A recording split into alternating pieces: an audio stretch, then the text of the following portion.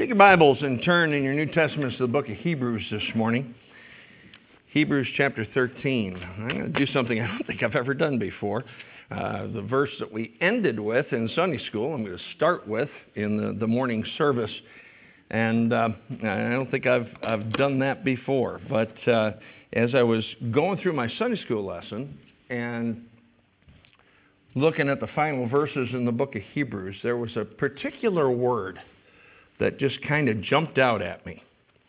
And I thought, Lord, I wonder how many times you have used that throughout Scripture, particularly in the New Testament. And that's what we're going to look at this morning, and we're going to also look at it tonight.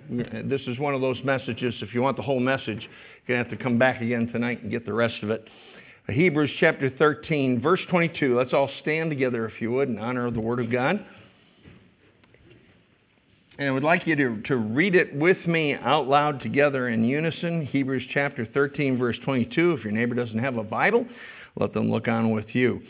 As we read together, "And I beseech you, brethren, suffer the word of exhortation, for I have written a letter unto you in few words." Let's bow our heads for prayer. Father, it's good to be here in church this morning. It's good to start out the year on a Sunday in church with God's people, listening to the Word of God.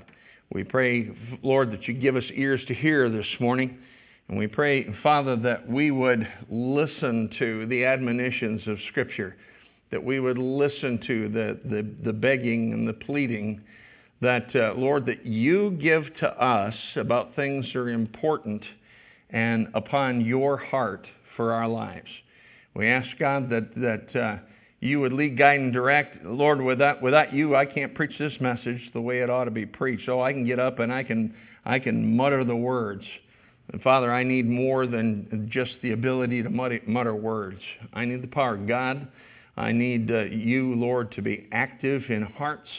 I need, Father, for you to work with the Word of God in the hearts of your people. So, Father, I pray that this morning that you would do the work that only you can do inside of our hearts. We pray that you'd help us to be attentive. And God, I pray we get a blessing from the book this morning, for it's in Jesus' name that we pray. And all God's people said, Amen. Amen. You may be seated. The word I want to point out to you that kind of stuck out to me, really for the first time, and never really has stuck out to me before, but it's that word beseech. He says, "And I beseech you, brethren, suffer the word of exhortation, for I have written a letter unto you in few words." And what he's saying is, listen to what I have told you. Don't prohibit those words, and let those words sink in and have their proper effect on your life. But he said, "I beseech you, brethren." The word beseech means to ask, but it means to more than just ask. It means to ask with urgency and ask in fervency for someone to do something. It means to beg earnestly or even desperately.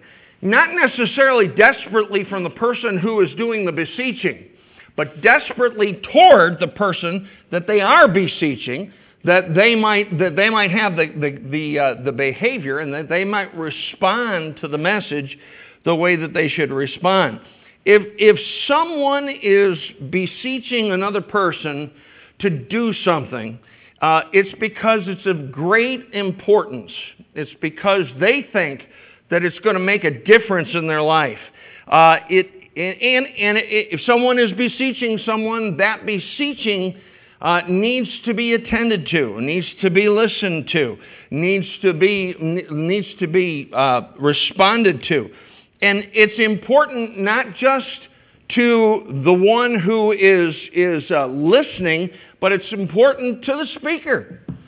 And as we go through these, we're going to go through. I found 14 different beseeches in the New Testament. Times when we're beseeched, and most of them are in the Pauline epistles. I believe that Paul is also the writer of the book of Hebrews. But here's the point. You say, well, Paul is beseeching the people. Yes, he was, because he knew what their needs were and so forth. But understand what you're reading. This isn't Paul. This is God. Okay? This is God. This is God's Word. The Word of God was given by inspiration. All Scripture is given by inspiration of God. And is profitable. Profitable to who? To me. To you. Profitable for doctrine, for reproof, for correction, for instruction in righteousness. So, one of the ways we've got to really approach Scripture is not so much from a historical standpoint or from the standpoint of, well, Paul was writing to so... No. It's God writing to me. Okay? It's God writing to me. So when it says, I beseech you, understand who that is. That is God beseeching us. That is God pleading with us. That's God ringing the bell, so to speak, and raising the flag and saying, listen, this is something you really, really, really need to pay attention to. Now, why I believe Lord has led me to preach these two messages is because we're heading into a new year. And I was talking to my daughter Joy on, I think it was on New Year's Day, and she told me, she said, I love New Year's. I says, really? Why do you love New Year? Because it's brand new. We start out fresh. We got a whole brand new year. And that is true. That is true. It's a brand new year. What are you going to do with it? I'm not asking you, to make New Year's resolutions and all that kind of stuff. That's not the point. The point is, are you going to listen to God about the things that He says are so important to us that He beseeches us? He is pleading with us to pay attention to these things.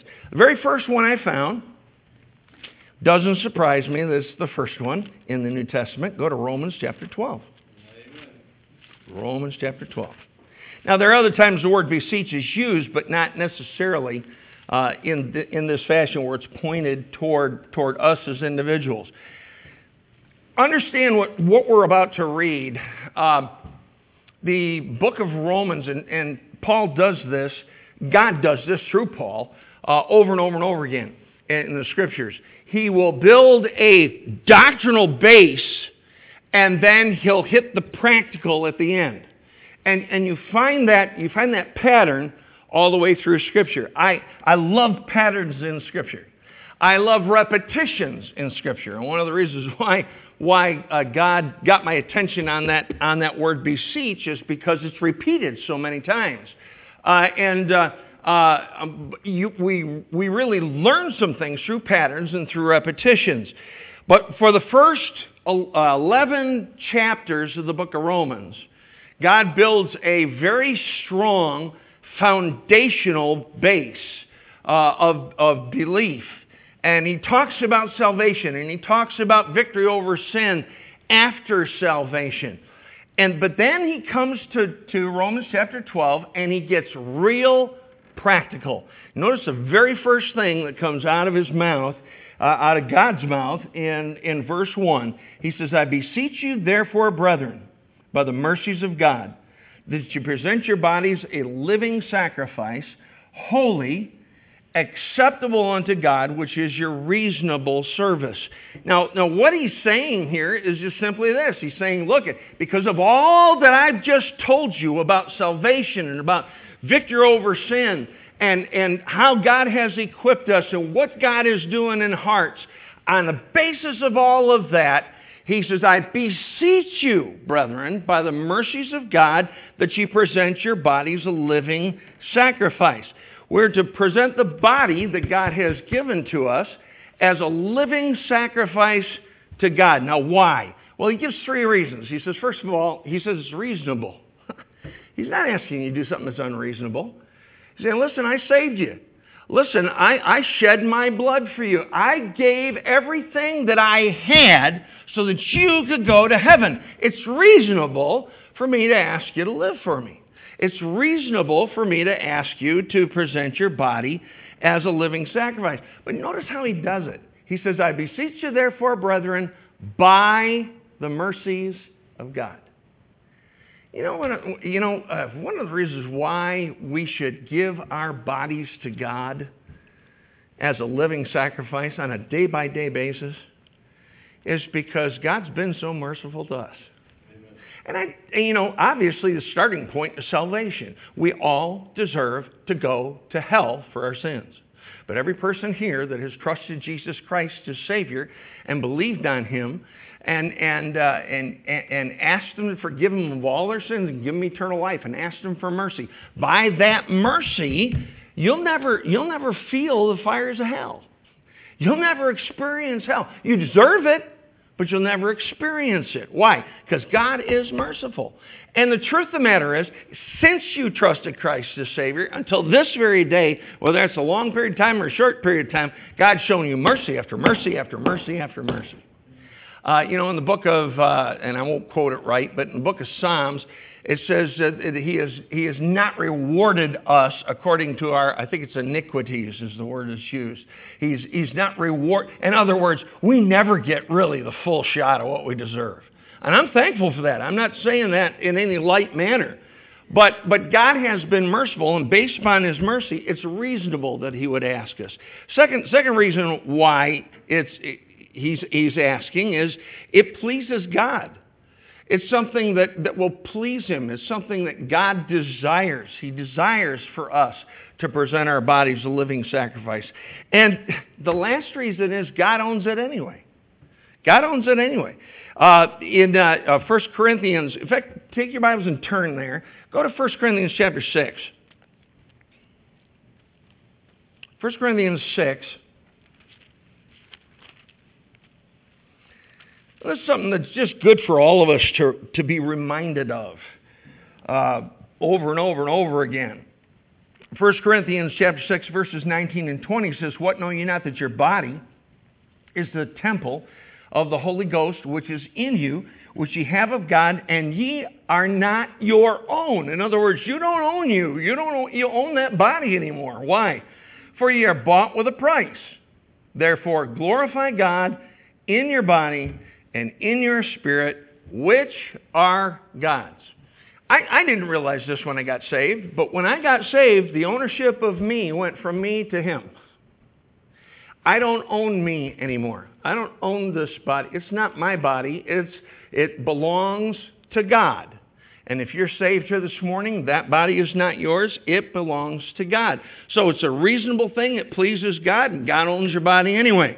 And so what God is just simply asking us to do is to surrender ourselves exclusively for His service and for His work. And whatever God would desire, that's what we should do. And you go on down through the rest of that chapter, and may I just say this real quickly? It's not only a blessing to God when you do that, but let me tell you, it's a blessing to you when you do that. God wants to give us as His children all kinds of blessings, but He's not going to do it if we hold back on that which really belongs to Him.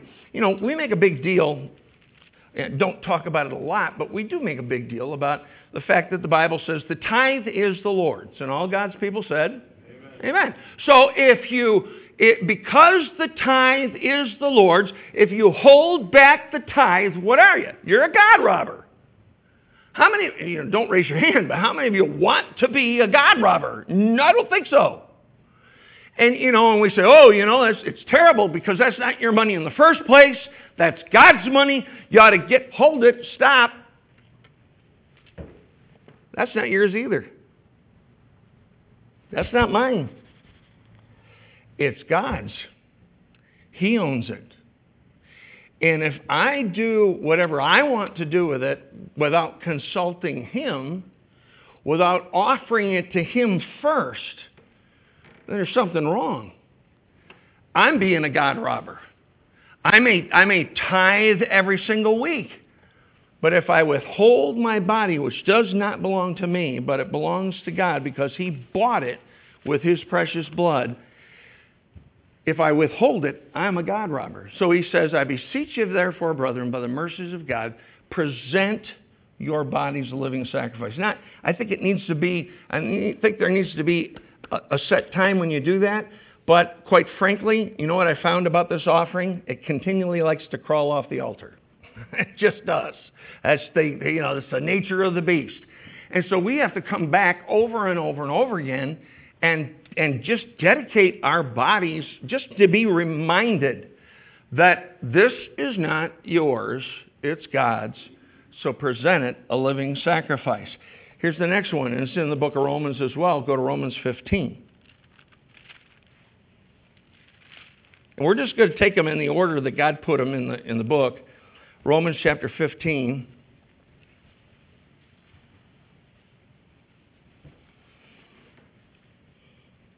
Romans chapter 15, look down at verse 30. Romans 15:30. Now I beseech you, brethren, for the Lord Jesus' sake and for the love of the Spirit, that ye strive together with me in your prayers to God for me. He's saying, listen, I beseech you, please, please, please, I need your prayers. One of the things I appreciate about John's testimony, he thanked you for the offering. He thanked us for what part we had, but he says, I'm so thankful that many of you prayed. Amen. You know, John and Debbie's dad was a missionary years ago. He was a missionary to Haiti, and he was there, 8 years, 10 years? 4 years? Okay, 4 years. Made a real impact in those 4 years. He really did. And I remember when he was on deputation, and, I've heard other guys say this, but my father-in-law really, honestly meant it with all his heart. He said, I would appreciate your support. Honestly, we need to have support. He said, but over and above that, he says, I really, really, really covet your prayers. He said, and he did. He said it all the time. He said, if you don't pray for me, I might as well not even go. Because I need the prayers of God's people. And so Paul understood that, and he said, I beseech you, pray for me. Why? Well, he said, for Christ's sake and for the love of the Spirit. Not first and foremost for the love that you have for the person you're praying for. Because the truth of the matter is, God wants you to pray for some folks that you really don't care for. And he doesn't just want you to pray for those you love and those that you appreciate. He wants you to pray for those that just irritate the socks off you. He does. We need to be praying for one another. And he tells us how we ought to pray for each other. If you look there in that verse 30, he says, now I beseech you, brethren, for the Lord Jesus Christ's sake and for the love of the Spirit, that ye strive together with me in your prayers to God for me. He didn't say just throw up some haphazard prayers from time to time. He said strive together. What he's saying here is, I want you to take this thing serious. I want you to be serious about this thing. Strive means to make effort. It means to labor hard. It means to endeavor with earnestness. Not to be haphazard at all. Don't just pray for someone's physical needs. Now, Paul asked them to pray for his physical needs. When he wanted to be released, he says, pray for my release. Nothing wrong with that, okay? But here's what most of us do, quite frankly. We don't pray for somebody until they're sick. We don't pray for someone until they have an accident. We don't pray for someone until they, until some physical need comes in their life.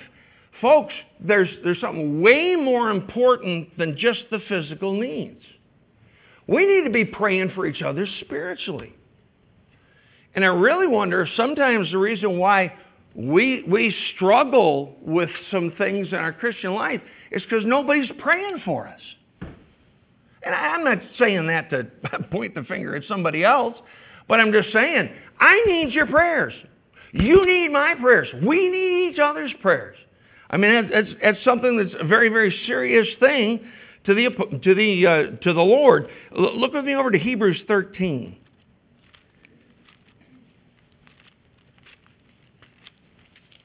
Back to Hebrews 13. Hebrews 13, look in verses 18 and 19. He says, "Pray for us, for we trust we have a good conscience in all things, willing to live honestly. But I beseech you the rather to do this, that I may be restored to you the sooner." Now, even when he said, I'd like to get out of jail, I'd like to come to you even sooner, he wasn't saying that because he just wanted to get out of jail. He wanted to minister to those folks. They had some needs. And he was concerned about their spiritual needs. We need to be praying for each other's love to grow. We need to be praying for each other's holiness. One of the things that I think we need to be very, very careful of, I think, and the Bible teaches this. In fact, the very first verse that we looked at in Romans points very clearly to this. Present your bodies a living sacrifice. Be not conformed to this world. So the next verse, but be transformed. God wants us to be separate in our walk. He wants to be different. He wants us to live a separated life. Now, don't answer this question outwardly, but answer it inwardly. You ever seen somebody that just really got careless with that? And they got careless with the separation, and you looked at them and said, man, that person's really making a mess. And sometimes it's somebody that's real close to you. Sometimes it's somebody that's real close to your kids. Let me ask you something. How much have you prayed for that person to be separated? Here's what we do. We criticize because we see the lack of separation in somebody else's life. But how much time do we spend praying for those folks? Maybe one of the reasons why they're having a struggle, and again, I'm not giving anybody an excuse, but maybe one of the reasons why they're having a struggle is because nobody's praying for them. Nobody cares for them. Paul, he understood. He says, listen, I know I'm called to ministry and all this stuff, but I got struggles. You go to, Romans, I think it's Romans 7, and he talks about the struggle that he has on the inside. And over and over and over again, he's beseeching folks, please, would you pray for me? We need to pray for their love, for their holiness. We need to pray for their testimony. We need to pray for their endurance, for growth, for knowledge, for their walk in Christ. We need to keep those things in mind, the important stuff. Now, I'm not saying don't ever pray for their health. No, absolutely not. You should do that. But, here's another one. And, I've been guilty of this. My kids have been guilty of this. We've probably all been guilty of this. Lord, I pray that you just let us have a good time tonight. Right. Lord, I pray that you just let us have fun tonight. You really think you care? And I don't mean, I'm sorry, but God is not in this thing for us to just have a good time and have fun. He's not. He's a whole lot more serious than that. Now, do I think God, wants us to have a good life? Absolutely. Absolutely. But sometimes that'll involve going through a lot of pain, a lot of sorrow, a lot of difficulty, a lot of struggles. We need to be praying for the things that are important. And others depend on God to answer our prayers for them. And I say it that way because sometimes we make a bigger deal out of the prayer than we do make out of the one who answers the prayer. But maybe some people have not. The Bible says, ye have not because ye ask not.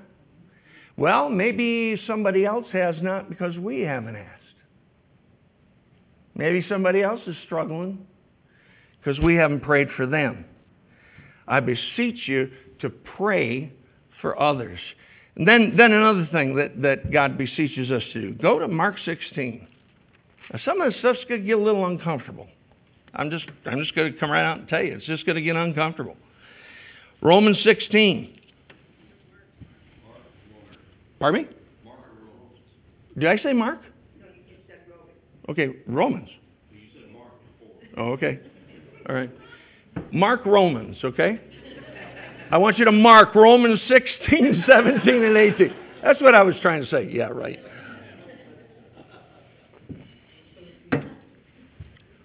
Nothing worse than a congregation that pays attention, for crying out loud. Praise the Lord for it. Romans chapter 16, verses 17 and 18.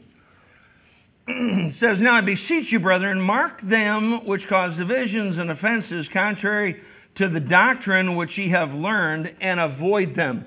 For they that are such serve not our Lord Jesus Christ, but their own belly, and by good words and fair speeches deceive the hearts of the simple." What he's saying there is there's some people that we need to mark and what we need to avoid. That's right. And you know what's really tough is sometimes that's Christian folks. That's right. That's right. I have never understood, and I've talked to several of our men about this, and they concur. I don't understand when people get bent out of shape and get, have a bad attitude, and they leave a church, and the folks that are still in the church that have a good attitude stay close to those people. That's right. That's right. Preach it. And I don't mean that you ought to be mean to them, and I think you ought to pray for them. You ought to pray like crazy for them. That's right. But if you don't avoid them, they're going to infect you. That's right. Cancer. I've watched it. Listen. I've seen this happen a couple of times where I watched a church that I dearly, dearly love lose 2/3 of its members. 2/3 walked out, went from 160 down to about 50 or 60 folks. There was a whole bunch of this stuff going on. In fact, one of those people, it was First Bible Baptist Church in Green Bay. One of those people wrote my wife and I and said, we've just recently left First Bible, and in the letter said, I would imagine that we probably left for some of the same reasons why you did. I didn't leave for any problems or conflicts or, man, I was hot. It's a good thing I didn't sit down right then and there and write a letter in return. I waited a little while. But I basically said, I don't know where you're getting your information. But I didn't leave because of any conflicts with the preacher or anybody else. In fact, I left on very good terms. And not only in their heart, but in my heart. And so I would trust if you have talked to anybody along these lines, that you will go back to them, show them this letter, and apologize to them because your facts are wrong. Can I tell you, I've never heard from that person again. Amen. And that's fine with me. That's right. That's fine with me. Now notice what it says. It says, observe and take notice and stay away from them. Who are we supposed to stay away from? Those who cause divisions. Now, that's usually done with the tongue and with speech. Contrary to the doctrine. Doctrine is more than just belief. You study, and we're not going to go into a study of it right now, but doctrine is not just belief. Doctrine is behavior. It's behavior based upon belief, but it's both. I know folks that that are straight down the line in their doctrine, but their behavior is a mess. And God would call them a heretic. Because they believe the right things, but they don't act the right way. And those kind of people need to be marked. It hurts both your growth and it hurts the cause of Christ if you don't do this. And by the way, it's your responsibility to mark. Now, please understand what I don't mean. Okay? Don't get a Marks a Lot magic marker and go, oh, I'm going to mark you. I'm going to mark you. Okay, don't do that. That's not what we're talking about. It's just saying, pay attention to who they are. Understand that they're poison. And understand that they could hurt you. And they could hurt the cause of Christ. It's your responsibility to mark them. It's not your responsibility to talk about them. Did you get that? It's not your responsibility to talk about them. Just simply mark them and avoid them. Observe it and act accordingly. This is true right straight across the board, folks. Don't spend time with disgruntled Christians. Don't. I mean, honestly, I have an easier time sitting around disgruntled lost people because they're lost. Right. Absolutely. They're lost. Oh, yeah. You know, they're not supposed to have the joy down in their heart. Right. But saved people are. And that doesn't mean, again, that they won't ever have struggles and so forth. And by the way, you know, it's not the preacher's job to point out all that stuff and to go put out. I heard a message on this very passage of Scripture back years ago. In fact, it was Brother Rick DeMichael preached it. It was really good for me at the place where I was in life right there. He made the comment. He said, listen, he says, it's not a preacher's job to go out and put out every single brush fire he hears about. And that's true. That's true. You know whose job it is? It's all of our job. It's all of our job.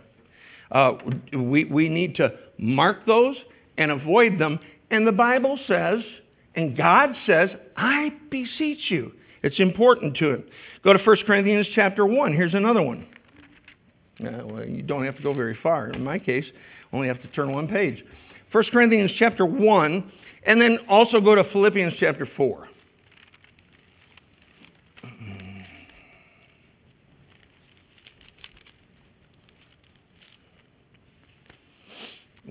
1 Corinthians chapter 1, look down in verse 10, if you would.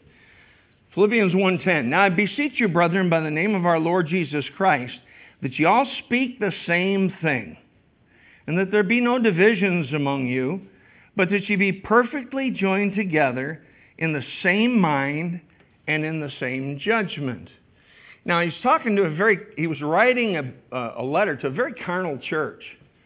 And for the most part, most of 1 Corinthians is just a big rebuke, showing them what they need to correct. And one of the problems they had was there were divisions in the church. And some were saying, I am of Paul, and others are saying, I'm of Apollos. And then others say, well, I'm not of Paul or Apollos because I don't follow any man. I just follow Jesus, you know, that kind. And I've heard that. I have heard that very thing. I have heard it. But what God's saying here is he's saying be unified with believers in this church. He's talking to the church of Corinth. He's not telling them to get, to be unified with every Christian that's out there in the world. He was writing to a local church. And he says you need to be unified with those that are within your church. Go over with me to Philippians chapter 4. Here's a specific example. Philippians chapter 4, verse 2. Well, go to verse 1. Therefore, my dearly beloved and longed for, my joy and crown, so stand fast in the Lord, my dearly beloved. I beseech Euodias and beseech Syntyche that they be of the same mind in the Lord. Now, that's all he says. He doesn't say anything else. But obviously, they were at loggerheads with each other about something. Who knows? And he said, stop it. He said, I'm begging you. Quit it. What have you got these little conflicts about? Listen, you need to be of the same mind. Where you can agree, and where you can't, oh well. But be of the same mind. How? Be of the same mind in speech. Be unified in speech and in mind and in judgment. That's what he was talking about over in 1 Corinthians chapter 1. He said, be unified in your speech and the things that you say. Be unified in your minds. Have the same mind. Have the same servant spirit. And then last of all, be Be unified in judgment. Resolve conflicts. And that's what he was telling these two individuals. I believe they were two ladies. He said, resolve that thing. Be of the same mind. Confront lovingly. One of the frustrations that I have is, and I've seen this fairly recently here, and I've seen where Christians can't get along, and so they say, forget it, I'm getting out. Getting out of this chicken outfit. That's their attitude. That's not the way God wants us to handle. Does it surprise us that we're not making an impact on the world when we handle church matters just exactly the way the world out there handles their matters? We need to make sure we're handling matters biblically. I have sat down with people over the years and said, I understand you have a problem with this individual. I'd like to help you with that thing. You need to go, according to the Bible, you need to go see them and confront them about the thing. Do so lovingly, but you need to confront them. If they don't listen to you, the Bible says take one or two with you. The second time, I volunteer. I will go with you. I'd be more than happy to do that. Because I want to see, and I'm not saying that because I want to go thump somebody. That's not it at all. I want to see it resolved. When folks are at loggerheads like that, the work of God is hindered. I hate that. I hate it. I really do. I want to see. This year, just determine in your mind and in your heart. If I have a problem with somebody, I will go see that individual. If there's a conflict, if there's, instead of just saying, no, I don't want to talk to you. I've offered to help folks. I said, listen, I'm willing to go with you. Will you confront that person with me? Nope. Really? Seriously? Nope. Not doing it. Well, then that's really somebody that really doesn't want to see God glorified. That's right.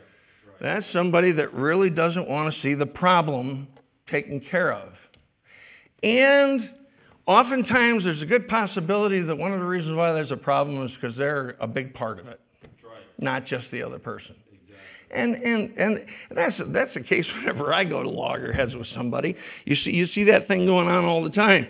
The goal, it was to have, and this is the goal for our church, have no divisions among us. To have no divisions, to be of the same mind, of the same heart. Next one. In fact, we'll make this the last one. Go to 1 Corinthians chapter 6. 1 Corinthians chapter 6.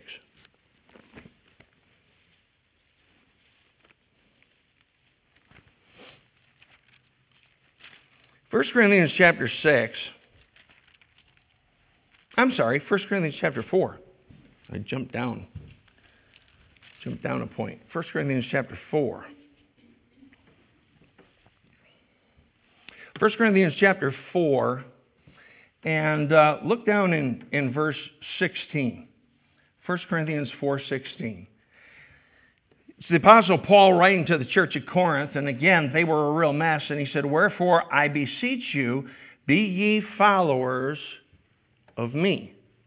Now, what he's asking them is he's saying, listen, find somebody, whether it be him or someone else, find someone who's serving God and mark them in a different way, mark them and follow their example. When we follow good examples of others, we learn, and we learn by observation. This is one of the reasons why I encourage people. I encourage you this year. Find a biography about some Christian who lived for God and read it. I've got all kinds of books I could recommend of missionaries and so forth, preachers that they have struggles. One of the things that amazed me, and I just learned about this about maybe 5 or 7 years ago. that one of my heroes in the faith, Charles Haddon Spurgeon, who pastored the Metropolitan Tabernacle. I did not know this up until, like I said, 7-10 years ago, something like that. And I found out he had great times of depression. I mean, big time. I found out Abraham Lincoln struggled with depression. I didn't know that. But you know what? Both those guys got on the victory side. Well, you know what? I struggle with things too, don't you? It's good to read about others who have the same struggles that you and I have. Apostle Paul, again, going back to Romans 7, he says, those things that I would, I do not, and those things that I would not, I do. You say, man, that's just double talk. No, he's talking about the struggle that's there. You know, he's got a sinful nature, just like you and I got a sinful nature. But he got victory because he allowed God to give him the victory. It's good to read about people who paid. You know, one of the reasons why it's good, especially to read something of somebody that lived maybe 50, 100, maybe 200 years ago, because we really think we're killing a bear. We really think we're paying a price for God. And then we read about somebody who buried wives over on the foreign field, one after another, and did not come home. Every time I read about people like that, man, I get in a conviction because I realize I'm not serving God the way I should be serving God. And that's good to have that kind of thing put in front of you. That's why Paul said in 1 Corinthians 11:1, he says, be ye followers of me, even as I also am of Christ. Now, you know, and I've heard this. I've actually been told this. Well, brother, I don't follow a man. Well, you're supposed to follow a man where they follow Christ. And there's all kinds of folks around here that are following Christ. Amen. Pick one. Pick a good one. And say, listen, I'm going to use them as an example. He says, I beseech you. And one of the things I want to ask you is this. He said, I beseech you, be ye followers of me. Look back on this last year, 2019. Okay? We've got some new converts in our church, the Besners. And they're not here this morning, so I'm going to use them. But can you go up to Nick and can you go up to Desiree, you, and say, hey, listen, follow me. You say, well, I think that's arrogant. I don't think Paul was arrogant. He said, listen, I'm doing my best to serve God. Do I stumble and fall? You read through the scriptures, you find out he knows. And we're going to look at one of those times in particular tonight. But did he stumble and fall? Sure. But he could go up to the Corinthian believers and say, be ye followers of me even as I follow Christ. That ought to be a goal that we have in our lives, that someone else can use us as an example. Titus 2:7-8, and I close with this. In all things, showing thyself a pattern of good works. In doctrine, shewing uncorruptness, gravity, sincerity, sound speech that cannot be condemned, that he that is of the contrary part may be ashamed, having no evil thing to say of you. I beseech you, present your bodies a living sacrifice. I beseech you, pray for others. Why? Man, we need prayer. I beseech you, mark those that aren't doing right Mark those that are causing divisions. Mark those that are constantly complaining and griping and have an attitude, and avoid them. I beseech you, be unified with believers in this church. Be of the same mind. I beseech you, follow those who follow Christ and be an example yourself. Let's bow our heads for prayer. Father,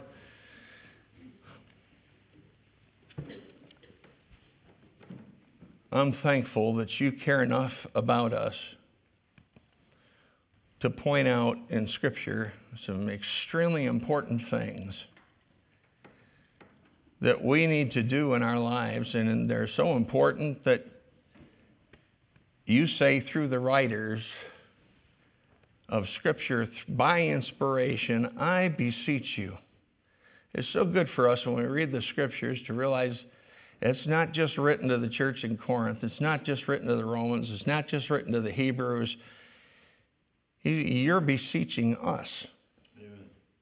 You're beseeching us. Oh, Lord, help us be honest with you this morning. Maybe there's one or maybe several of those areas that we just looked at this morning that we've fallen short. Well, we got a brand new year. Got a brand new opportunity. And God, you are beseeching us to get some things in order. I pray, Father, that we would respond. I pray, Lord, if there's, and I don't know what's in people's hearts. John gave a testimony of a guy he thought was saved that came to his door and said, I'm not saved. There could be somebody here this morning who even claims to be saved or is claimed or other people think they're saved, but they're not. Lord, if I could, I'd get down on my knees and I'd beg them to trust you as Savior. Amen. If I thought it would do any good, honestly. Amen. I beseech them this morning. And Lord, I pray that you would beseech them in their hearts to trust you as Savior. God, please, have your will, have your way in this invitation. We give it to you. And as you see fit, move in our hearts. And may we respond to our Savior. For us in Jesus' name we pray. Amen. Let's all stand together.